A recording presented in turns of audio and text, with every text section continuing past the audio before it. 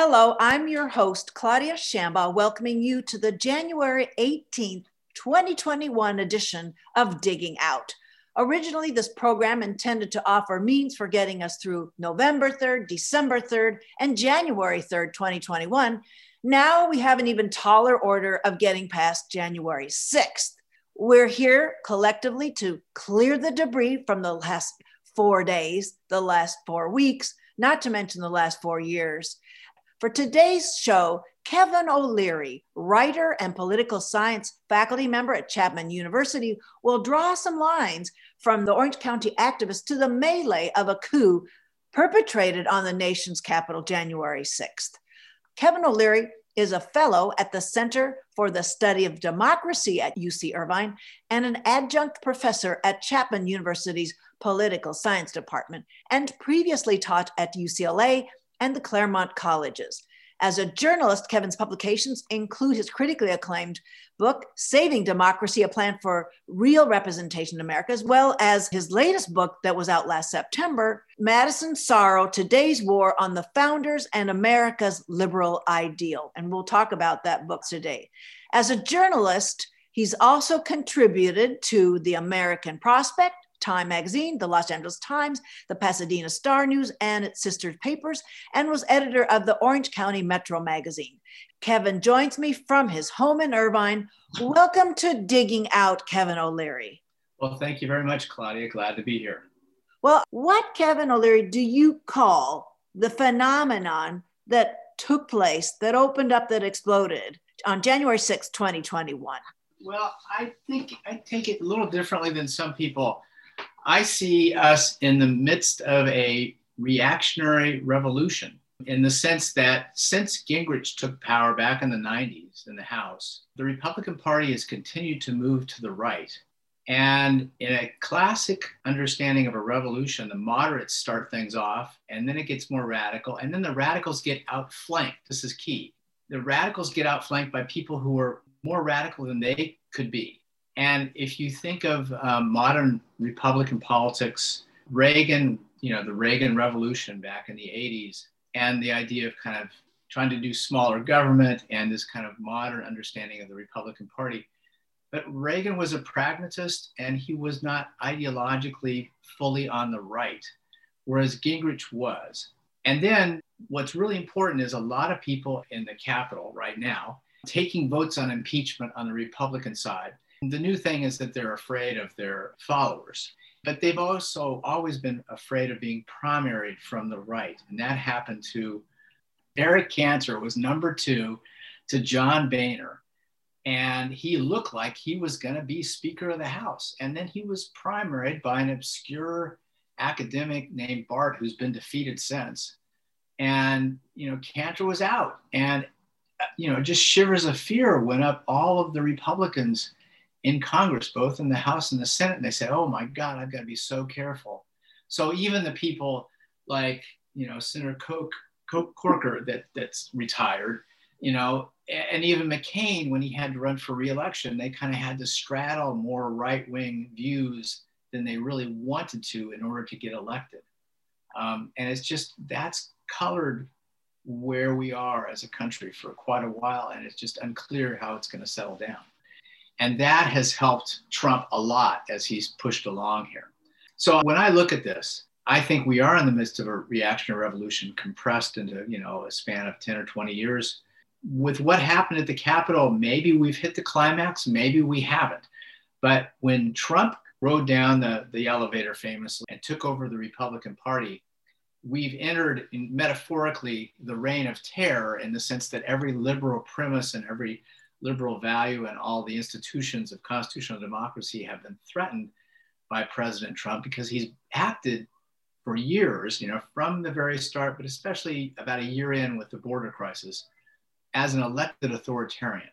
And this is not a new, a lot of people see this because he doesn't really seem to understand what it takes with democracy. And the crazy thing now is he's got a lot of his followers thinking that, yeah, you didn't win the election was stolen, which is a little bit crazy in the sense that most people know that Trump lies as easily as taking a drink of water. So the fact that he might lie about the election should occur to people, but maybe it hasn't on the right. The further thing in thinking about this is to say that American politics classically has been broken into kind of arguments between liberals and conservatives. But what's different about America is that traditionally, is that our two political parties, in a deep philosophic sense, embraced the same values. Now, the founders of this country wanted to flee Europe, and they wanted to flee the values of an aristocratic feudal society. And those values were privilege, hierarchy, radical inequality, and exclusion.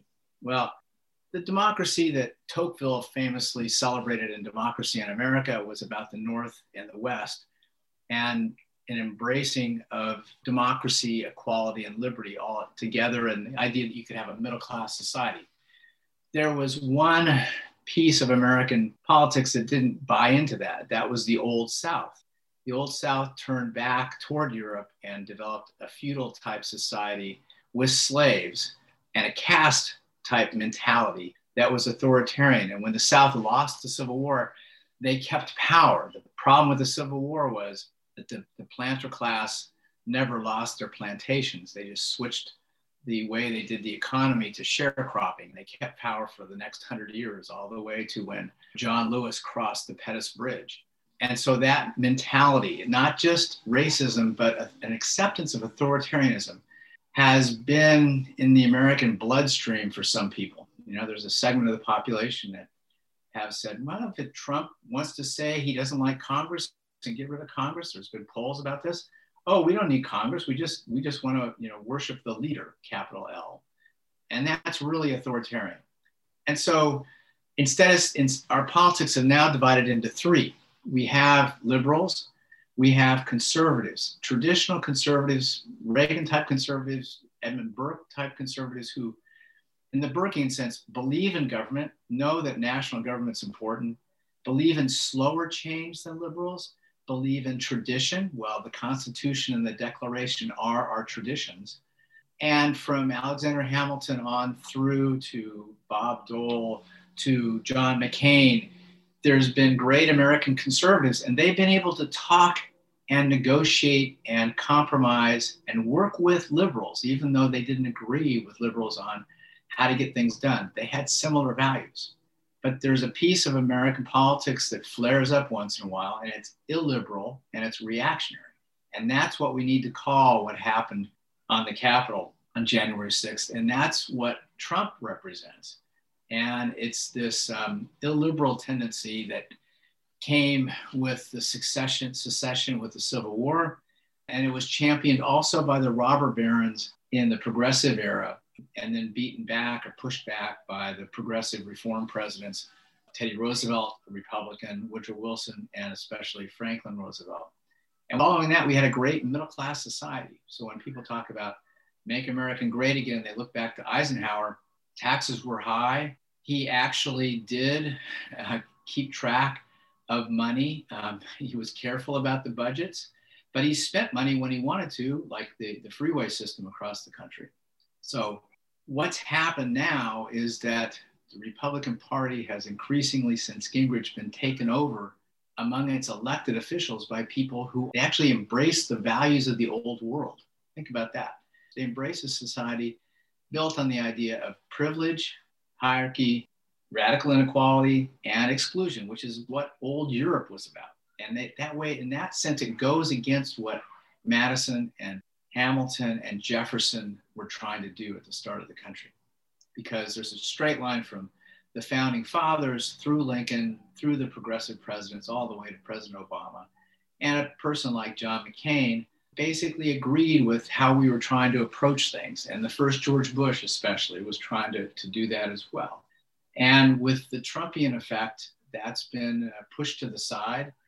Fears about cosmopolitanism and has been married. And the key move in all this, way back in time now, was when George Wallace did a famous speech. He was becoming governor of Alabama, and he took the oath and he talked about segregation now, segregation forever. That's the line people remember. Right. What he did was he knew he couldn't sell explicit racial rage and racial belittling like the old demagogues had done to the American public. So he sublimated racial rage into the hatred of government.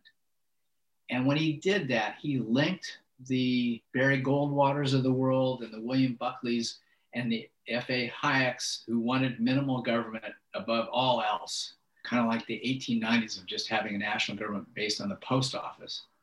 And he sets up a straight line toward Rush Limbaugh and the right wing on cable news and the right wing politicians that follow Gingrich, marrying an acceptance of racial inequality and sometimes embracing that in a really nasty way as the right wing alt-right fringe, along with a severe idea about national government is you don't need it, and we should have low taxes and low regulations.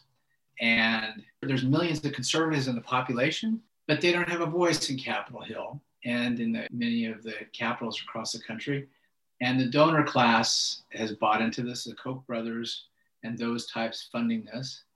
They may have doubts now with what happened, but they funded it all along. And then Trump was able to outflank all his rivals in 2016, and he solidified all this stuff. So now we're in a big, difficult situation with President Biden coming in, because it's really hard for liberals to negotiate with reactionaries and to get something done. And that's why the title of my book's called Madison's Sorrow. Obviously, the founders would be horrified at what happened during most of the Trump presidency, and especially with the sacking of the Capitol. But they're also horrified because, we should. The succession was broken. It's hard for Madisonian type style government to work when one party has marched to the extreme. The obverse of this would be if there was really a Marxist-Leninist left, which has never existed in America, and you had conservatives like McCain trying to deal with Leninist types, that would be impossible too. But we've got the reverse. The right has always been a threat to American freedom, and it's busted out in balloon right now, and we're trying to figure out how to deal with that. For those of you who just joined us, my guest is Kevin O'Leary. He's a writer, a member of the faculty at Chapman University, and his recent book out that is a very good platform for people to get a better understanding outside the interview is entitled Madison's Sorrow, Today's War on the Founders and America's Liberal Ideal. And I'm trying to use that as the historic context. So we're going to talk about now what transpired in Washington, D.C. I want to draw a line from the participants that came from Orange County at that insurrection of sorts. And so just very briefly, where then George Wallace, or was it in the Civil War where the zero sum got baked into the American body politic that would split progressive ideals from conservative ideals? Well, it was more post-New Deal, because what happened was there always been this kind of laissez-faire mentality among the Republican Party. And then the Great Depression just blew that apart. It's like, oh, we need government to get out of this mess. And FDR did such a brilliant job with a light touch. I mean, a lot of his stuff was kind of delicate in terms of setting up regulations for Wall Street. And he said, yes, before the Great Depression, hardly anybody bought a home because they couldn't afford it, because mortgages were only 5 years. The brain trust whiz kids that worked for FDR figured out, well, why don't we have 30-year mortgages?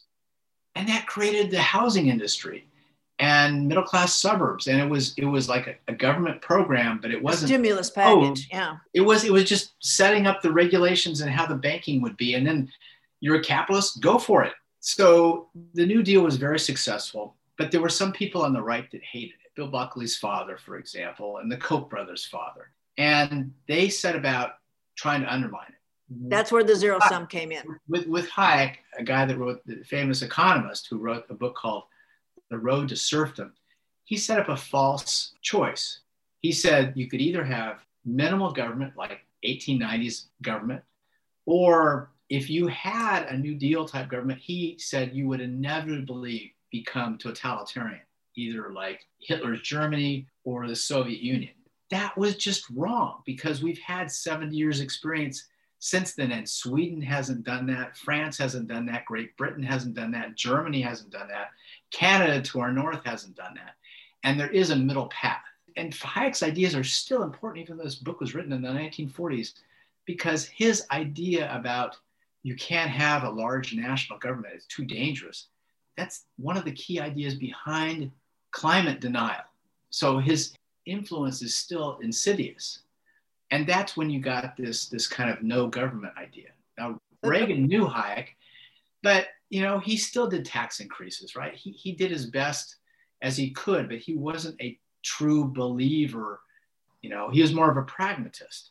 But the people that came after him became more of a zealot mentality. And that is a difference in American politics. Our politics works well when we understand other people may have different beliefs than us, but we respect them. When Gingrich got power in the 90s, he taught people to hate the other side. And he called the other side evil and villainized it.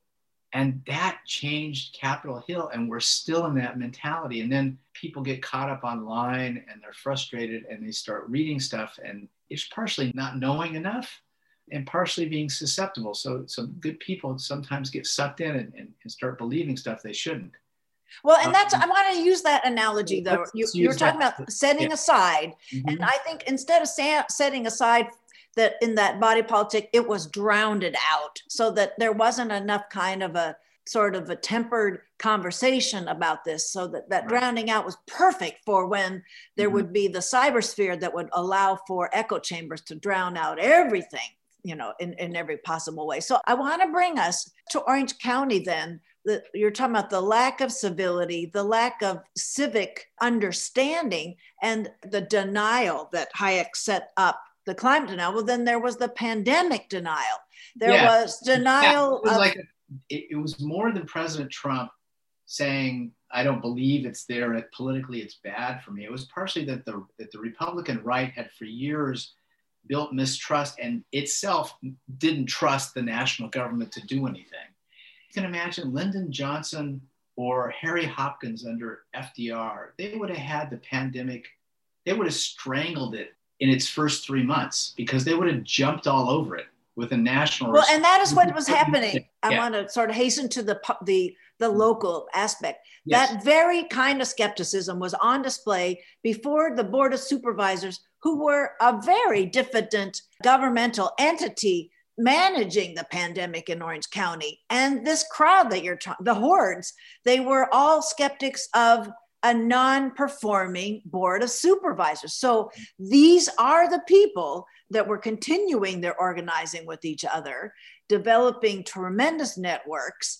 And it was there's a direct through line from those that were testifying before the County Board of Supervisors and shredding a group that wasn't doing anything anyway. They just represented government, but they weren't activating.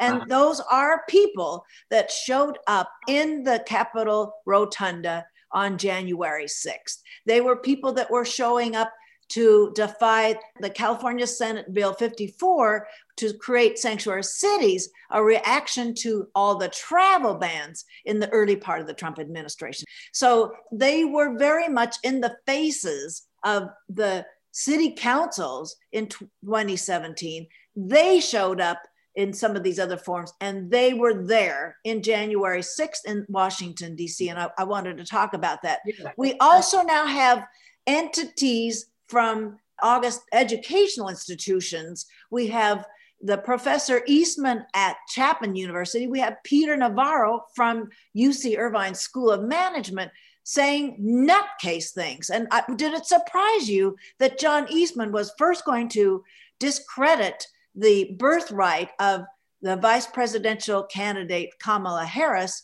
and Peter Navarro, who's been ramping up to right up to this moment? I need to say we are recording this interview on January 15th. So I want you to talk about the platform these two academics came from that were creating a lot of difficulties for civic responsibility and civic educations to take place in the two largest universities in Orange County, populated of over 3 million people.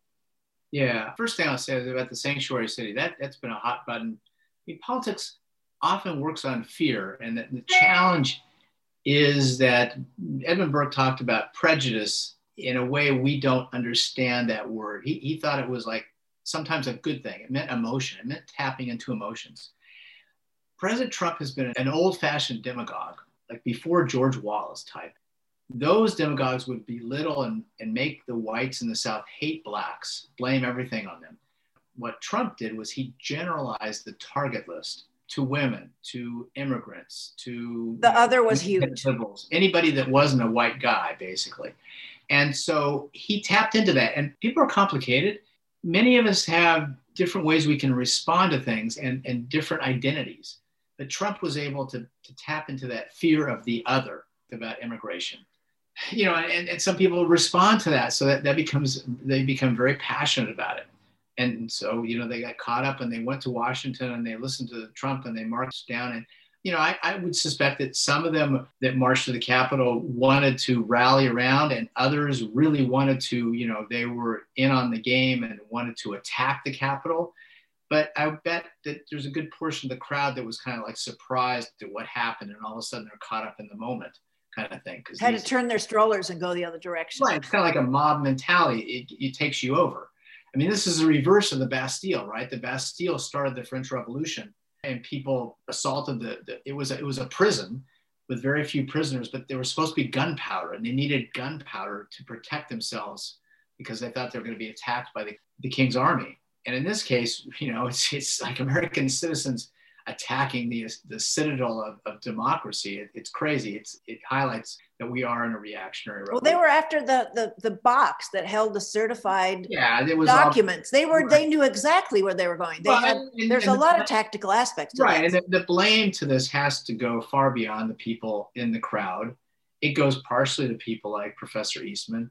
It goes to many of the Republicans, especially the House Republicans and the secretaries of state who brought the lawsuit against Pennsylvania, and the people that said that the election wasn't honest. I mean, we understood that Trump wasn't going to accept this, but you would have thought after a few days that the Republicans would have stood up. So there's a lot of blame on people like Mitch McConnell's shoulders. I mean, he finally did the right thing.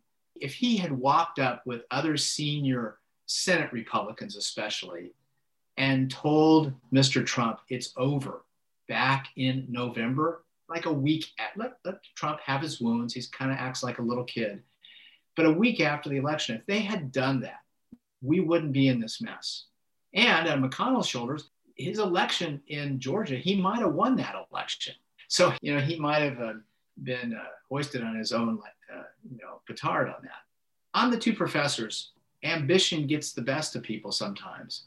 And when people become radicalized, either on the left or the right, some people just have a radical personality.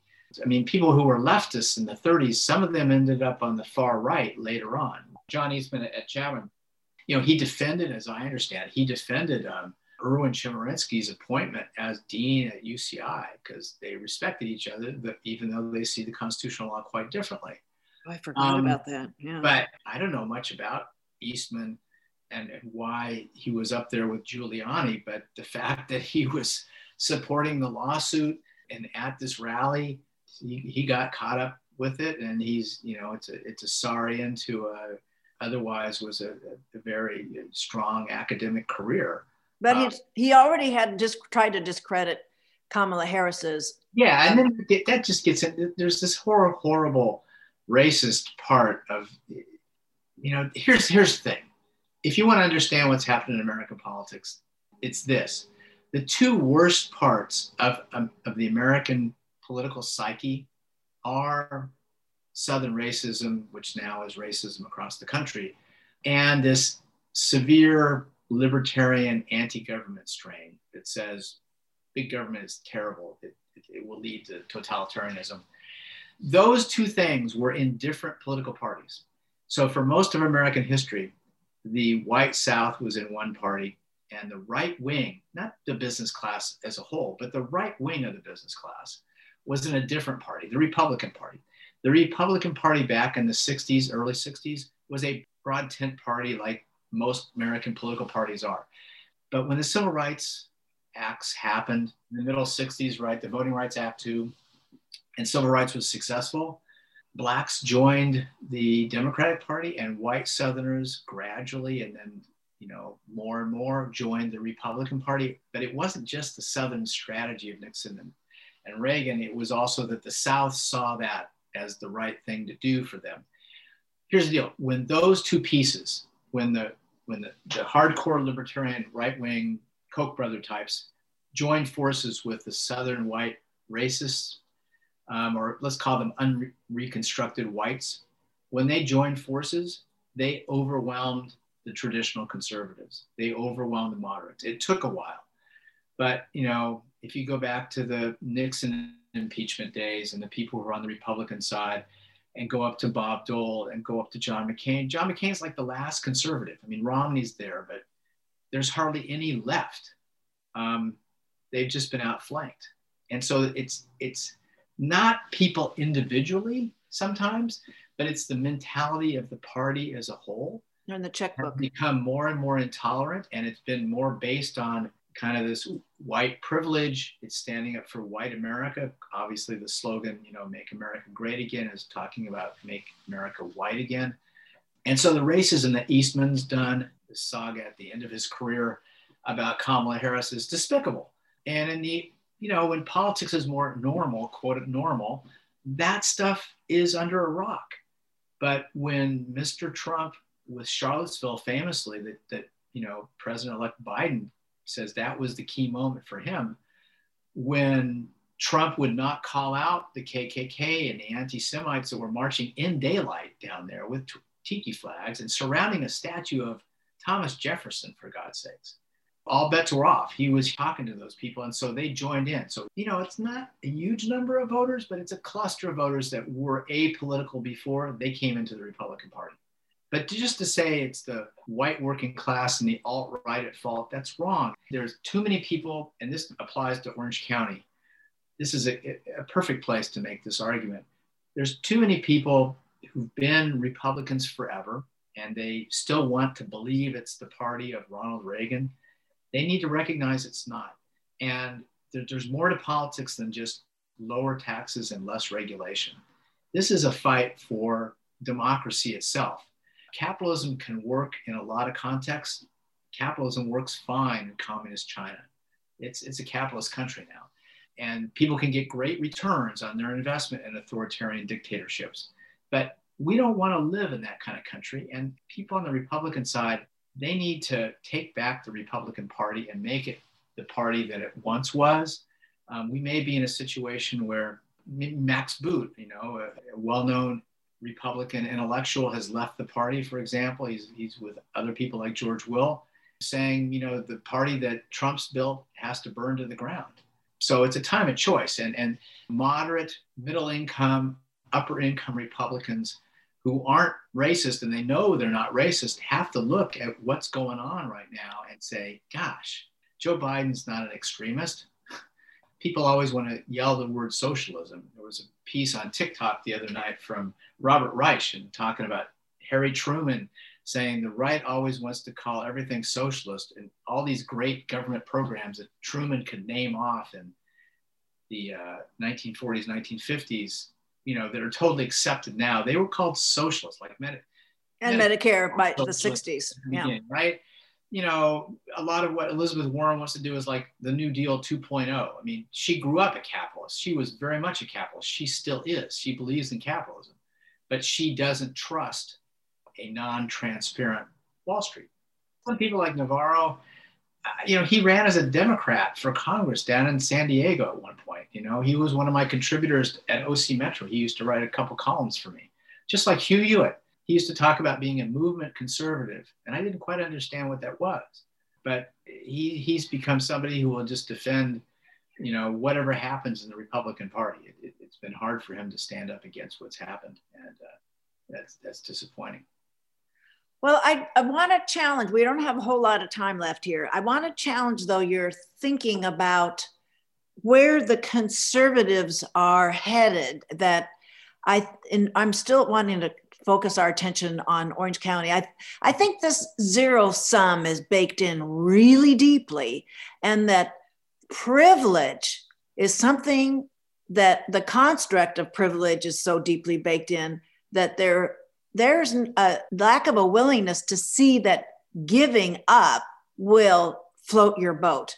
Giving to another entity in your society is that you will yourself prosper more. And we know that the results of the demographic support for Donald Trump in 2020 was an increase.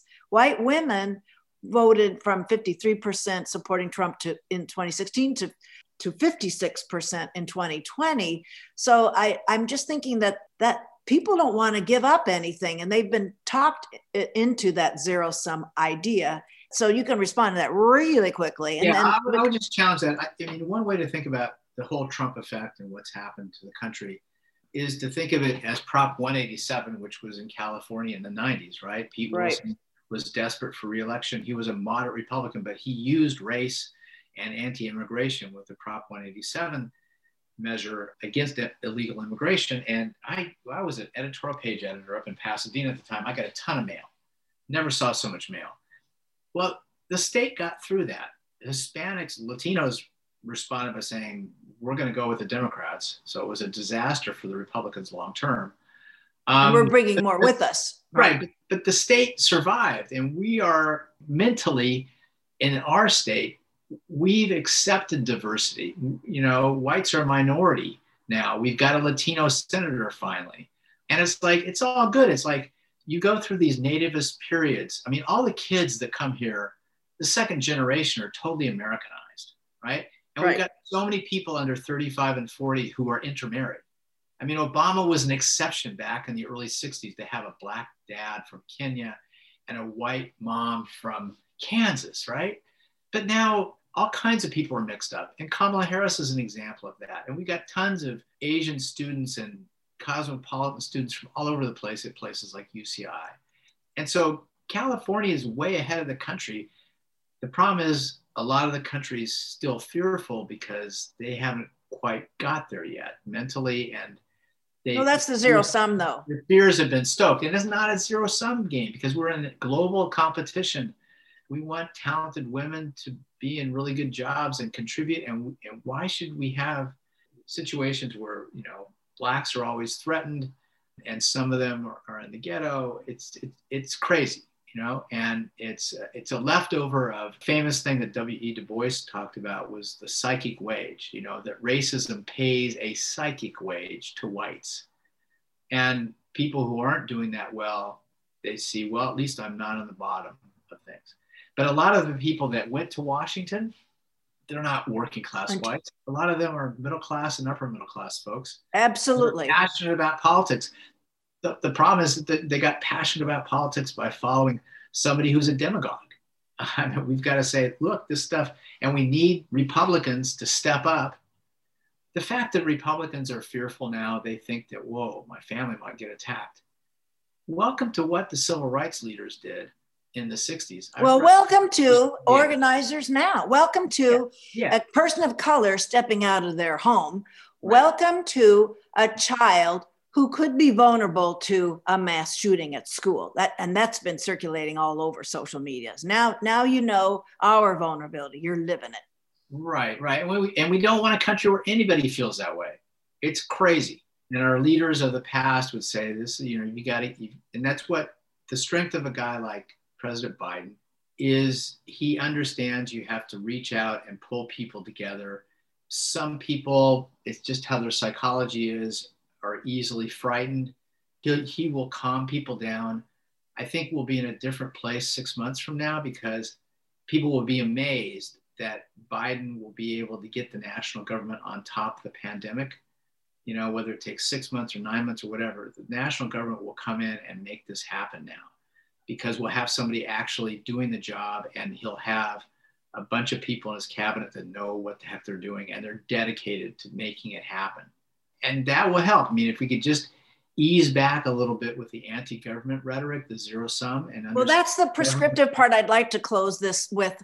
Yeah. I would like a prescription for, I think you're being a bit facile about how we get out of this heavily stoked, divided society, and that we're not going to break through those echo chambers that have set up this corrosive dialogue going on. The way I'd answer that is to say this: look, we can hype the size of the radical right. A lot of people that answer the thing about they don't believe Biden got elected, half of them don't really believe that. They just want to say that because they're upset. Trump's core, the right wing of the Republican Party, the Republican, look, half the country is not political, half the country is. So that means you got a 25% in the Democratic Party and 25% of the total national population of the Republicans. There's a slice of that Republican part, 10% of the country as a whole, that's pretty right wing. But we shouldn't exaggerate how many people are really right wing. But their representation is very uneven. They're overrepresented. Right. We need to have political structures. Right. We need to have Republicans step up and at least go back to the party of Reagan and McCain. But how, Kevin? I know it's the wish to have that, but prescribing, how do we get there? I think it's partially the business class is going to be key to this. All right. Okay. The business class, they already had 200 companies saying we're not going to give money after what they saw. They stepped up finally. And so I think businesses and white collar executive types who are in the Republican Party have to decide, what kind of party do I want? The party of Lincoln's long gone. What kind of political parties do I want in this country? Right? If I don't agree with the Democrats, I've got to construct something. I have to put positive energy in. The famous quote from Yeats in World War II era about the evil people in society having passionate intensity. We need some passionate intensity by good people, and we've got to keep it up. I mean, we had passionate intensity. That's why Biden has the Senate. That's why Biden got elected by 7 million people. And it's going to be a process of work. I mean, I don't want to be facile, but I don't want to overhype how many people are on the alt-right in this country. There's just not that many. I mean, I've got a cousin in Dallas who, he's on the right and he likes conservative judges and he's against abortion. And you can have those views, but you have to understand what's beneath that. You have to get the party that's supporting those kinds of views reshifted more to the center and not having it being racist and not having it wanting to shred the power of national government, because it just doesn't work. But Hayek is counting on your brother making that the focus of his voting behavior, is making sure that particular access to abortion on demand is ended for all time. So his body politic doesn't look any changed from 2020 on to the future years. Yeah. So we'll have to figure it out. I mean, look, I think the Democrats are in good shape going forward. We might be able to flip Texas one of these years. We got Arizona, we got Georgia. We need to keep those two from a liberal point of view. From the Republican point of view, it's like they picked up these Latino voters in the Rio Grande Valley in Texas, right? It's like, okay, why can't we pick up some more Latinos? That is something that Republican activists, I'm sure, in Orange County, they went after Asians, right? They've got, one of the members of Congress is Asian. Two right? Two are. So the idea of making it a white party, Californians know that's not the way forward.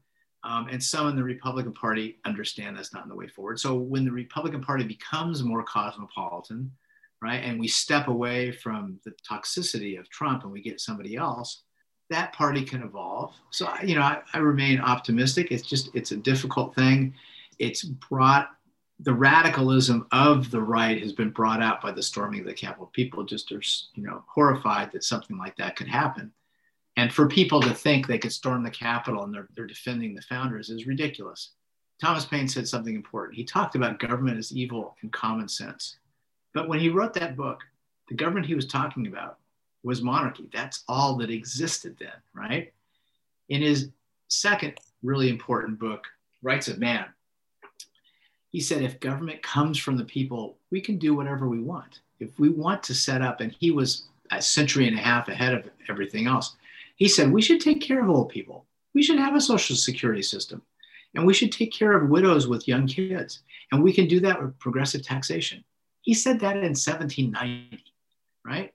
It makes perfect sense to us today. And hardly anybody on the Republican Party would say, yeah, we should get rid of Social Security and we should get rid of, helping widows with kids. And Paul Ryan went to college in part because his dad had died of a heart attack, and that benefit existed because of FDR.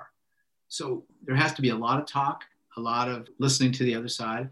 There has to be a big talk about racial justice and doing more to kind of get past our prejudice and systemic racism that's built into things. But if we, Biden's got the right approach. He's been banging away at this stuff for a long time, and we know when we look at American heroes, we go through tough times, but we can get through this period as well. Well, I hear you're waxing optimistic. I think it's a much taller order. I think pain had nothing like the headwinds that we're dealing with now. They had their headwinds in the 18th century. They had their headwinds, but I think there are huge forces, and I think not one genie. I think like a flock of genies came out of the bottle on January 6th, 2021, and there are labels and symbols and reinforcements that are going to reinforce retro thinking that scares the. I understand that, but also I don't want to be Pollyannish here, though, because the Democrats won the House and the Senate and the presidency. With Merrick Garland, we're going to have a Justice Department that runs and acts like a Justice Department again. And we're going to have a Homeland Security Department that actually addresses domestic terrorism. They're going to go after these white zealots. The white supremacists have had free game because Trump's thought of them as, part of his base. That's not going to be the case. Watch what happens over the next 2 years. It's going to take time. But the people that want to foment violence and who want to do, subvert the government and to attack the government literally and attack people literally, they're going to be rooted out. They don't have carte blanche anymore. And they sort of did during the Trump administration. I will leave it at that. I want to thank you, Kevin, for being on Digging Out. There's a lot of debris, and I'm not sure how deep the trough is at the end of this segment, but I thank you so much for being on Digging Out today. Oh, thank you, Claudia. Appreciate it. My guest was Kevin O'Leary, journalist, writer, and member of the faculty at Chapman University. And his latest book out is entitled Madison's Sorrow, Today's War on the Founders and America's Liberal Ideal.